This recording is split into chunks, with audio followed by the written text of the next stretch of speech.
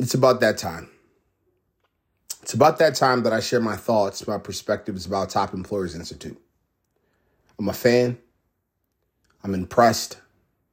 And I'm realizing day in and day out, it's needed, how important it is. For those that know me, you know that I spent a lot of time as a head of people internally. Not that long, actually. Let me not talk as if I was a grizzled veteran, but I spent about 6 years internal as a head of people. And what I learned throughout those 6 years were a few things. I learned that employer branding made a lot of sense. I learned that being honest and being strategic around employer branding made even more sense. I learned that myself as a CHRO or myself as a head of people or the team members that I had, whether it was in recruiting or internal comms, I realized that we didn't know everything. And it was important to be able to have an access to community, to thought leadership, to other leaders, and being able to take different perspectives and insights and tactics and tools and share resources. I realized how important that was. I siloed myself for so long. I didn't lean into what other heads of people around the world and what other heads of people around companies that are similar to ours, what we were doing. And I think another factor that I just really missed the mark on and really should have invested more in is just the overall HR technology and how it can really support companies today.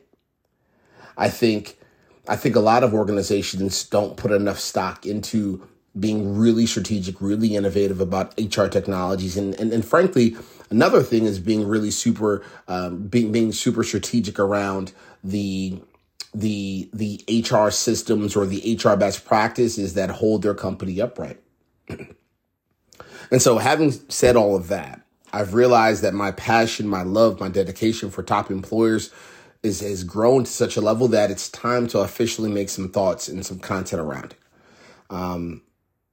What we do in a nutshell, to keep it simple, because those that are listening to this actually will be, hopefully, those that will potentially collaborate with me, learn more about what we're doing, take advantage of, I think, what employees can appreciate, what internal executives can appreciate, what you as a practitioner can appreciate, and what the holistic organization can appreciate.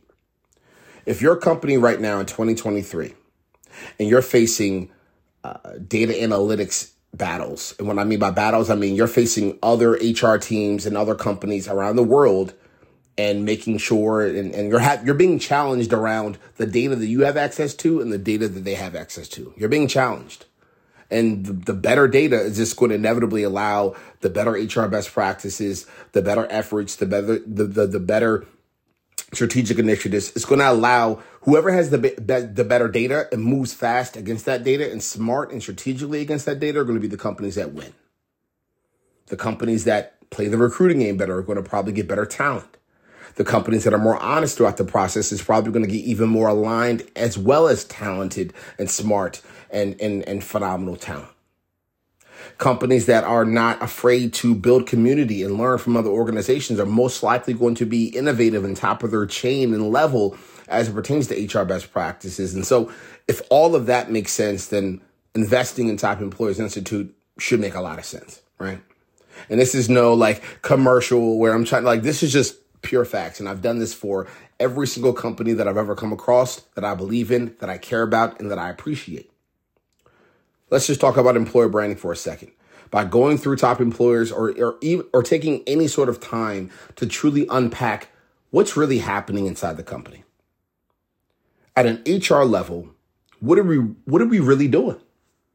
What are we really doing as it pertains to every major function of the business today?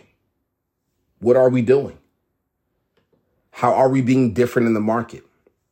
How are we appreciating and supporting our people? How are we positioning and aligning ourselves to be able to maintain and retain our people? What best practices are we applying? What are we doing? And I just think a lot of companies don't take the time to ask themselves that. I think a lot of companies don't take the time to really unpack that. I think a lot of companies just simply don't take the time to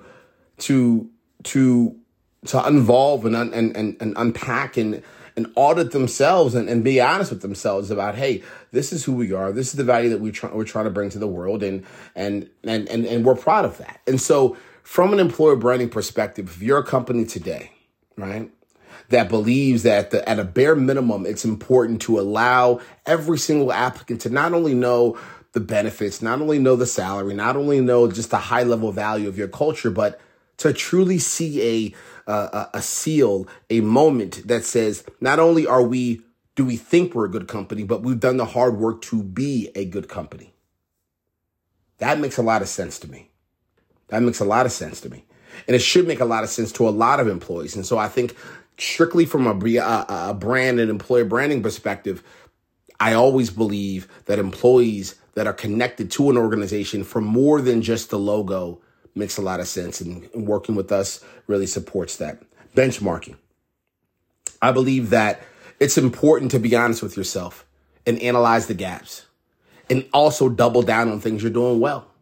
And so I think what we're doing is not only do you get the seal that can truly support and appreciate from an employer branding perspective, but you have opportunities to access things from a benchmarking perspective. And we're seeing that at scale.